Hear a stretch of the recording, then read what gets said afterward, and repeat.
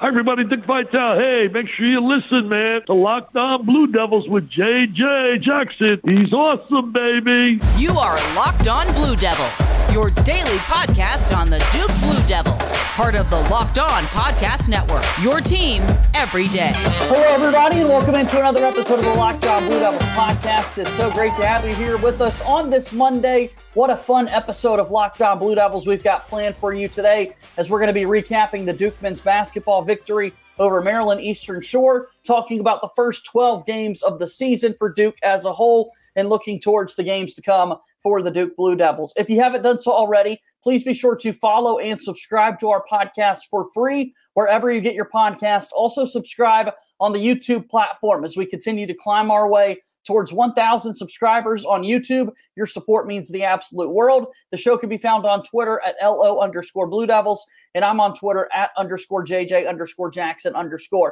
Super excited to bring on my good pal, Jason Evans from the Duke Basketball Report with me on today's show to talk all things Duke Hoops. And Jason, it's good to see you once again, and it's good to be talking about a Duke team that keeps finding ways to win, my friend.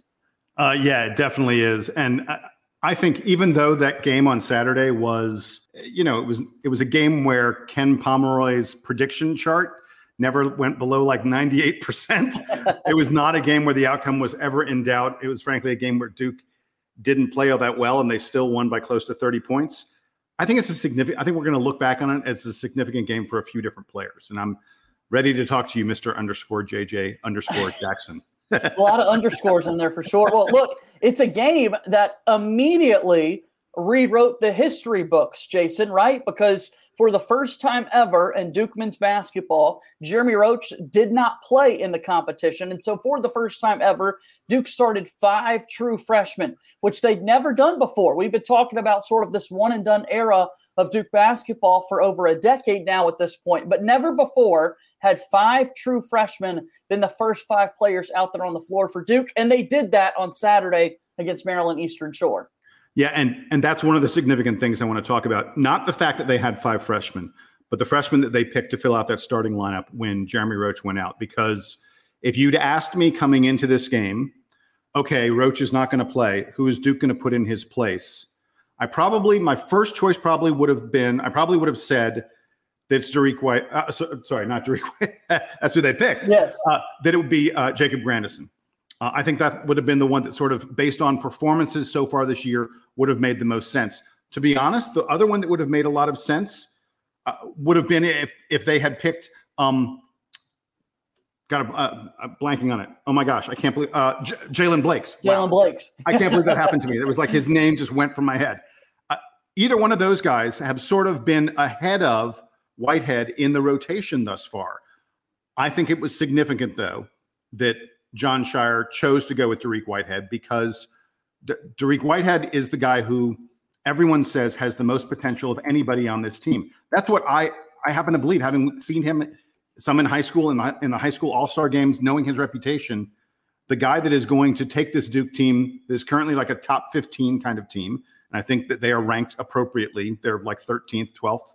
I think that's about where they should be right now. The guy who can take them from that level to next level, top 5 real national championship contender, is Dariq Whitehead. And to me, it says something that Jon Scheyer said, okay, Dariq, it is your turn. It is your time. I think it is entirely possible, I'm not saying this for sure, but it's possible that when we look back on this season, that this is the first game of many that Dariq Whitehead is the starter. And in fact, I think it's possible that he starts every single game the rest of the year.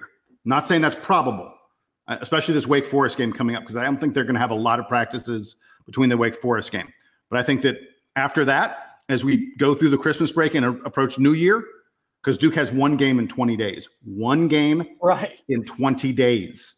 That's a lot of now, the guys are going to be taking exams. The guys are going to be studying. The guys are going to be going home for Christmas for a couple days. But there's a lot of time in there for practices, for working on individual stuff, all that jazz. And I think that Dariq Whitehead is the guy who will benefit the most from that. And I'm saying, I'm not going to call it as in like I'm sure of it, but I won't be surprised if not at the Wake Forest game, the Florida State game on the 31st, Dariq Whitehead is in the starting lineup, and he never leaves the starting lineup. Yeah, Duke wins 82-55. Dariq Whitehead, a career-high 15 points. As you can see, if you're watching us on YouTube, our box score available. 1 of 5 shooting from three-point range for Dariq. But later in the game, a crossover dribble, a drive to the rim, and a right-handed tomahawk jam.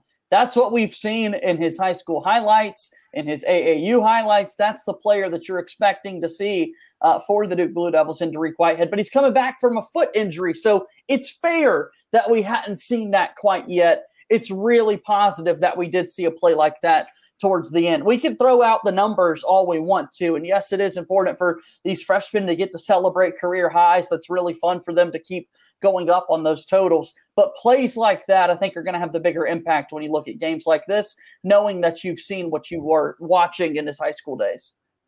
And to me, the significant thing about Dariq Whitehead was a 3-minute stretch from about the 7:40 mark to about the 4:40 mark of the second half. That was that 3-minute stretch where he scored 9 points. He hit his three-pointer. He had that ridiculous dunk, but he also had a couple other really nice shots that he made. 9 points in 3 minutes. I mean, that's crazy. Yeah. There are not a lot of guys in college basketball. There are not a lot of guys on the Duke roster who are capable of doing that kind of thing. Now, I'm not saying, look, if you said to Kyle Filipowski, I want you to take every shot for the next 3 minutes, probably gets 9 points. But I'm talking about in the flow of the offense, playing the way we would normally play, guys who are so explosive, so capable of getting their own shot that they can get 9 points in 3 minutes. That's what we're getting in Dariq Whitehead. He's not going to do it often, but the fact that he did it this one game shows us he can do it. And man, my biggest thing about him is the time he missed was when everybody comes and gels together. Yeah. It's not like this was a guy who got injured in December and then missed 4 weeks into the middle of January, where they had already been in the flow of the team. While the team was forming, while the team was coming together, while they were learning what they could be in the preseason, he wasn't there. He could do nothing but sit on the sidelines and watch. So, yeah, no wonder it's taking him some time to really get integrated, to figure out where his teammates are, for them to figure out where he is, for the coaches to develop trust in him. But I just, this 20-day stretch, these 20 days, we're in the mid, we're right at the start of it right now. This is so important for him. It's just, this guy is probably going to be a lottery pick. He hopes to be a top 5 pick in the NBA draft. It starts now. And I can't wait to see the player that he's going to be through this. And as he sets his sights on becoming that next level NBA player, it starts with performances like he had on Saturday against Maryland Eastern Shore and utilizing this practice time. So 15 points for Dariq in the win. He was tied for the team lead in that scoring effort by Tyrese Proctor, who had 15 points as well. And man, Jason, I tell you what, Proctor continues to get more and more comfortable on the ball every single game. It's so much fun to watch. I'm of the belief now that Tyrese Proctor is, at least for most of the game, until we get, maybe at the very end of the contest, or in a close contest, that Tyrese Proctor really is running point guard, and that Jeremy Roach, who wasn't available in this game, but Jeremy Roach is playing more of a little bit more of an off-the-ball kind of role for this team. And that's because Tyrese Proctor, I think, maybe runs the team better than Jeremy Roach does. Roach is great at getting his own shot, getting to the rim, getting in the lane, taking those short-range pull-up jumpers that are so effective for him. Tyrese Proctor, I think, is better at getting his other teammates involved. He had a pass in this game.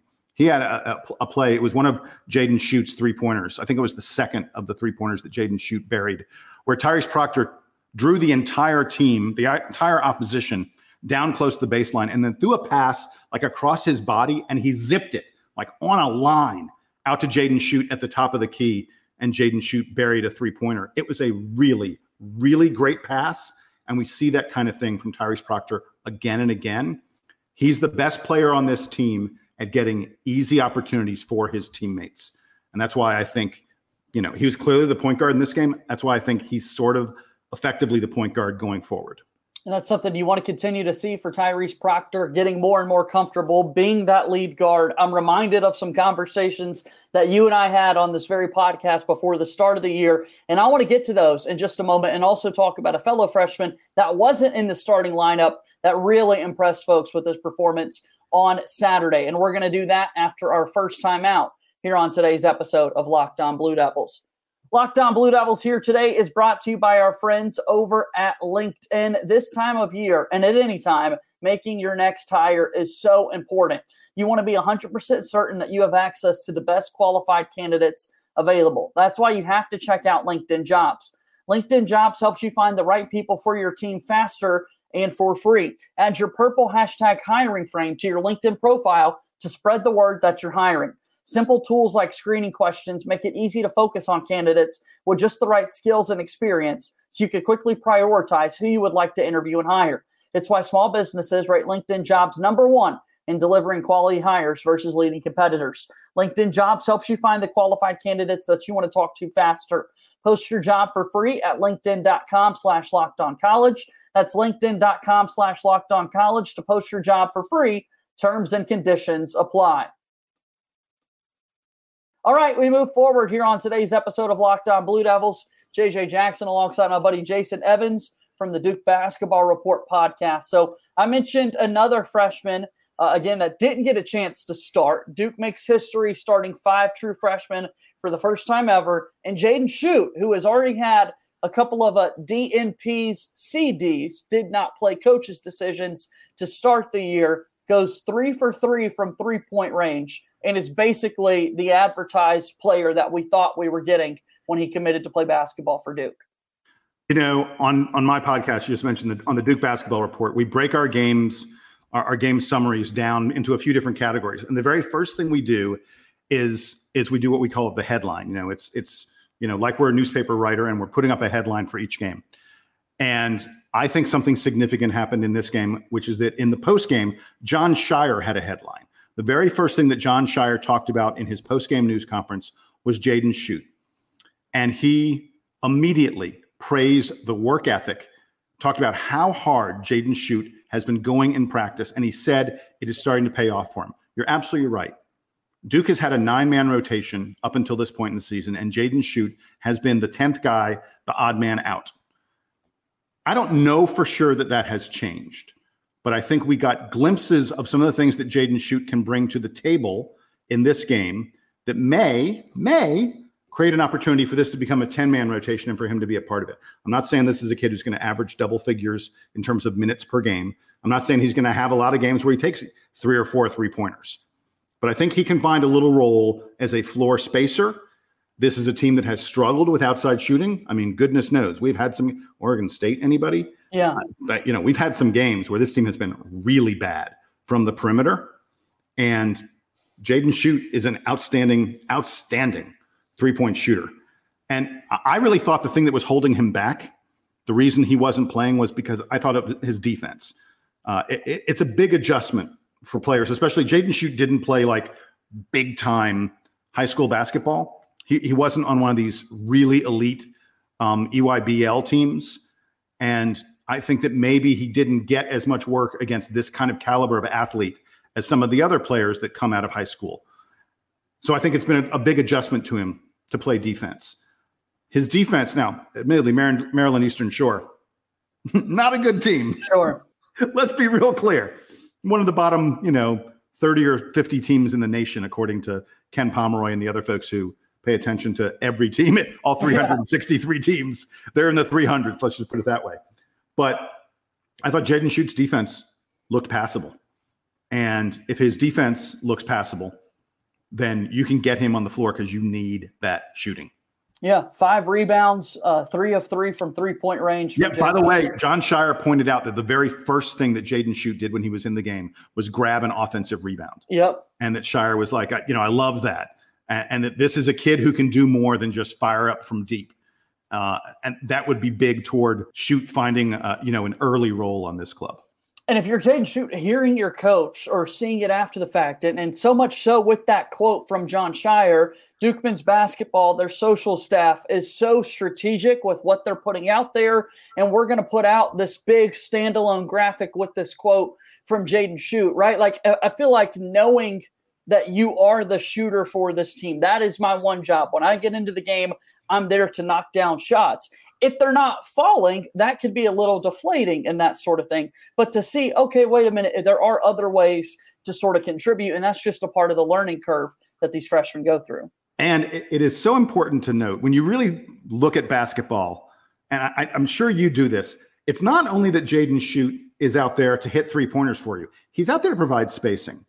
And spacing isn't just, I hit my shot. It's that the opposing team knows they need to look out for me. They know they cannot leave me alone out here. And that creates extra space inside. This is a Duke team that has a lot of guys who are really good at getting into the lane and taking short-range jumpers or creating opportunities for their teammates. I mean, that is what Jeremy Roach, that is what Tyrese Proctor, that's what Dariq Whitehead do outstanding. And having a guy like Jaden Schutt out there on the perimeter means there's one less defender who can clog up that middle for you. And by the way, if they choose not to clog up the middle, if they leave Jaden Schutt, that's a mistake because he's going to hit the 3-pointer. He's going to knock it down for sure. JJ Jackson here with Jason Evans from the Duke Basketball Report podcast on a Monday edition of Locked On Blue Devils. Typically, when you are brainwashed by somebody, I think there's a little bit of a negative connotation that can go along with that. But I want to let people know on how Jason Evans has brainwashed me. On this very podcast, before the season started, the one question that you had of many about the Duke men's basketball team, Jason, was talking about how Jeremy Roach factors in as the junior captain for this squad in terms of sharing the basketball versus finding his shot. And the assist totals were going to be so key. I'm not kidding. I stare at the assists and shot attempts in every box score after each game this season, thinking of that very conversation we had, Jason. So we look at Maryland Eastern Shore in particular because Roach didn't play. Duke walks away with 18 assists on 31 made shots. Your assessment of the Eastern Shore game and then 12 games into the year, where are you still at with that line of thinking that you had before the season? So I think it's become abundantly clear, and we're talking now about the whole season because Jeremy Roach didn't play against Maryland Eastern Shore. I think it's become abundantly clear that Jeremy Roach is not going to turn into a guy who regularly gets 5+ assists in a game. I think he's done it maybe once or twice this season, but not really often.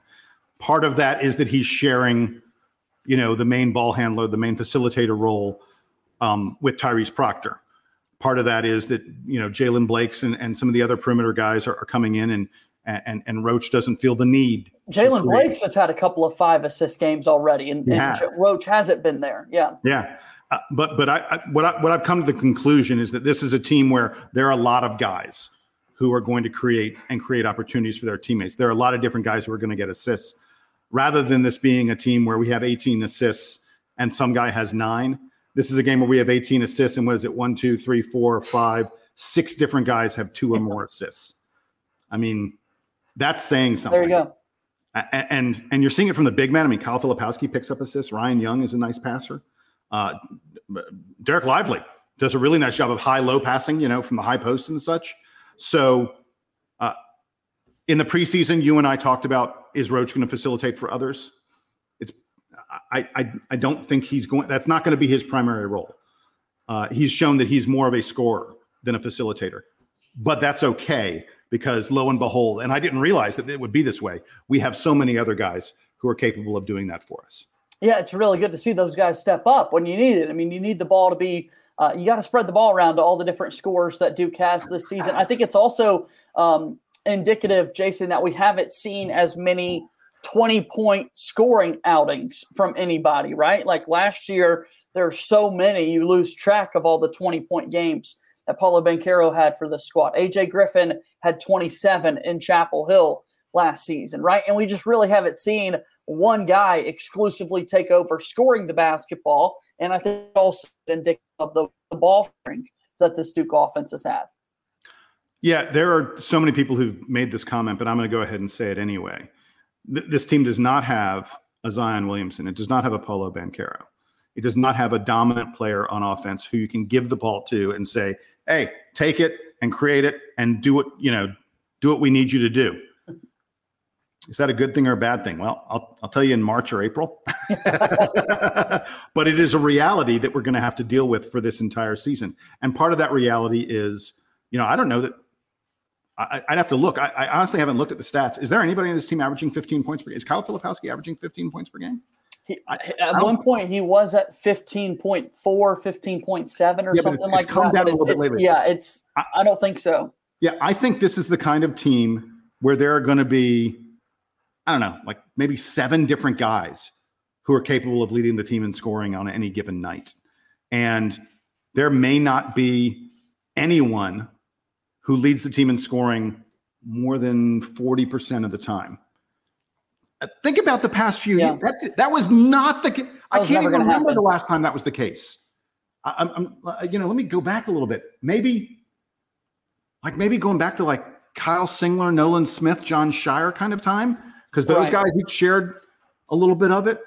But I mean, over the past decade, there's almost always been, not saying there weren't other good players on the team or other guys capable of having big nights, but there's always been like one guy who you went, well, hey, Jabari Parker, Austin Rivers, Jahlil Okafor. I mean, I can go through and name them for you one by one. And it feels like this Duke team is different from those other teams, not just because there's a different head coach, but because there's not as much maybe elite scoring talent, but there's more in the middle, so to speak, more guys who are capable of doing it.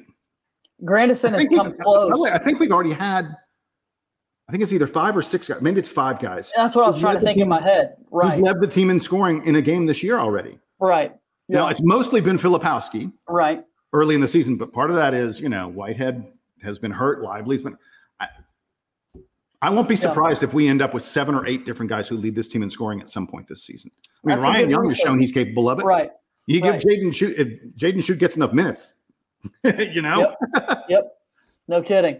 Yeah, I'm excited to see the rest of the season sort of play out, the rest of the 2022 before we jump into the heart of ACC play coming up here and more. So let's take one more break here on Locked On Blue Devils, and we'll start to wind things down after this final timeout here on the show today. At Locked On Blue Devils, we believe that home should be where you and your family feel the safest, especially over the holidays coming up. That's why this season, give yourself and your family the gift of peace and protection with the #1 rated home security system, SimpliSafe. And right now, SimpliSafe is offering Locked On Blue Devils listeners 40% off a new security system, which is so amazing, and you just don't want to put this off. In an emergency, 24/7, professional monitoring agents use Fast Protect technology exclusively from SimpliSafe to capture critical evidence and verify the threat is real, so you can get a higher priority police response. Don't miss your chance to save big on my favorite security system. Get 40% off any new system at simplisafe.com/lockedoncollege today. That's simplisafe.com/lockedoncollege. There's no place like SimpliSafe. No safe like SimpliSafe. Moving forward and wrapping up today's episode of Locked On Blue Devils, I'm JJ Jackson alongside my buddy Jason Evans from the Duke Basketball Report podcast. One more time, Jason, tell me a little bit about that podcast and what you guys are up to these days. Yeah, unlike you, we're not pulling out one of these every day. We're doing about 2, maybe 3 of them a week. We're just in the midst of the regular season. There's all kinds of fun stuff that we do in the off season, as you know. Yes. I don't know how you pull it off, although you're covering all the other sports as well. But no, for the most part, we're just locked in on the regular season and the games that are being played. We're ready for the ACC season to really start. This Maryland Eastern Shore game, even though we're talking early December, last non-conference game of the season for Duke. Every other game we have coming up is against the rest of the ACC, and an ACC that, by the way, looks like it's tremendously stratified. They're like, I guess 4, maybe 5 teams that seem like they're good. Right. And then the middle and the bottom of the ACC seem pretty atrocious. But that puts pressure on you as Duke.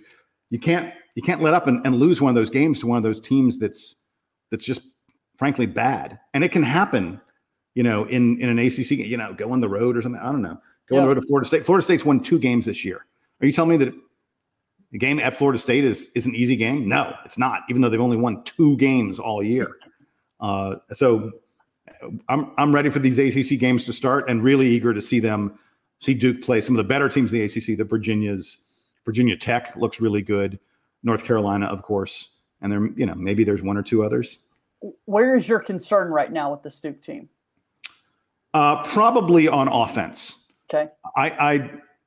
I'm really eager for Dariq Whitehead to start showing what he's capable of. I think that we're getting more and more of Derek Lively. I would love for him to be a little more of an offensive factor. The thing with Derek Lively, and really quick, I'm just going to sidetrack. Yeah, go for it. The thing with Derek Lively that drives me crazy is that he'll have stretches, like in the first half, like from the 15-minute mark to like the 5-minute mark. He was grabbing tons of rebounds, blocking shots like crazy. Just like, everything they threw up, he was blocking it. He had some assists. He was getting deflections and steals, and he was even scoring a little bit. And then he went away. And we've seen this happen a lot. Like Derek Lively's great for a half, and then the other half, suddenly she's not there that much. So I want him to get more consistent. I desperately want Dariq Whitehead to become more efficient. He's shooting a lot. I mean, like he scored 15 points in this game. We talked about that the 9 points in 3 minutes, but the rest of the game, he was taking a lot of shots that didn't go down.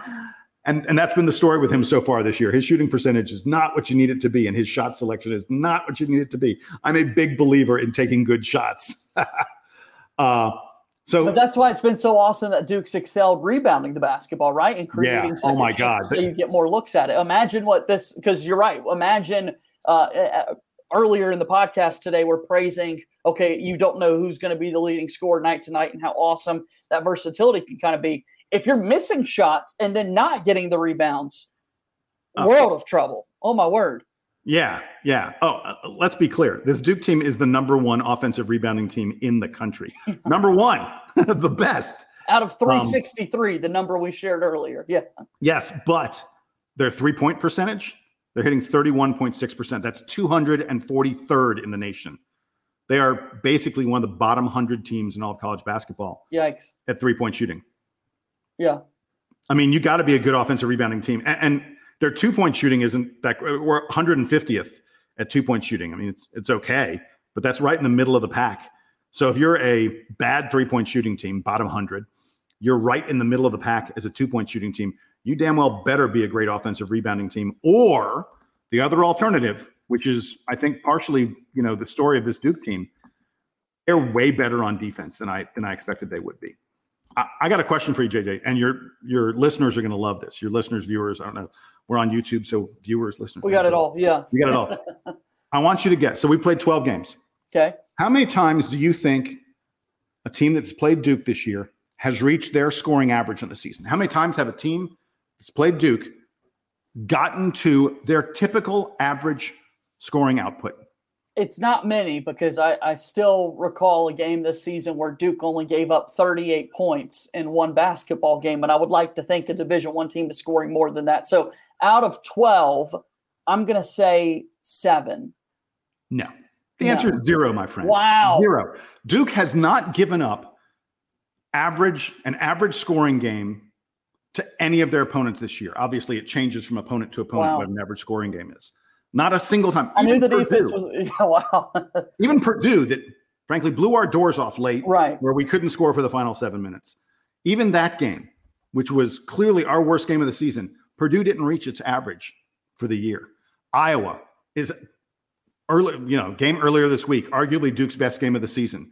Iowa is a prolific scoring team, averages better than 80 points per game. They were close to 25 points under their scoring average when they played Duke. Yeah, totally took Chris Murray out of the game. Yeah. Yeah, this Duke team, this was the 7th time in 12 games that our opponent failed to score 60 points. Remember, 60 points, that's not a big number. Sure. People just can't do it against Duke. Right. No one has even an average game against us. I really think Jon Scheyer said it in the preseason. He has repeated it many times. This team's calling card is its defense. So you ask me, what am I concerned about? I'm not concerned about the D. I'm concerned about the offense, because we have shown that we are a truly elite defensive team. Can't wait to see what Duke basketball looks like in the coming weeks, although there won't be very much of it. Again, with final exams this week and then the holiday break coming and that sort of thing, we'll have some downtime away from. That's a good thing. That's a good thing. That's a good thing. We don't love it as much, but right to enjoy what you're going to watch, it's a very good thing. I said it earlier. We have one game in 20 days, and one of the listeners to the Duke Basketball Report wrote to us, and he said, these 20 days are the most important part of the season for this Duke team. I don't know if I'd go quite that far, but his point was this is the time to get Dariq Whitehead integrated. Yeah. Think about how well this team has played. I said, like, they're a top 15 kind of club. They are not a team that will be an easy out. They have shown with victories over teams like Iowa and Ohio State that they are very, very capable of playing with, top 25 kind of clubs. They showed at Kansas that they're capable of playing with darn near anyone in the country. And they haven't had a real Dariq Whitehead because we haven't even come close to seeing the real Dariq Whitehead. Right. It's there's Big so much potential there. Big things ahead for sure. Jason, this is always a blast to get you on the podcast. Thanks again for taking some time to join me today, buddy. My pleasure. That's my good pal, Jason Evans from the Duke Basketball Report, joining us today on Locked On Blue Devils. Make sure you check out their podcast. Listen to it for free wherever you get your podcasts. Leave them a 5-star rating and review. The algorithms love it when you type out a written review. Do the same for Locked On Blue Devils if you don't mind. That's going to do it for today's show. Coming up tomorrow, our good buddy Jason Jordan, Locked On and Sports Illustrated's Director of College Basketball Recruiting, will be back for another recruiting look back. That's coming up on tomorrow's episode of Locked On Blue Devils. As always, go Duke. I'll talk to you tomorrow. My name is JJ Jackson. Thank you and good day.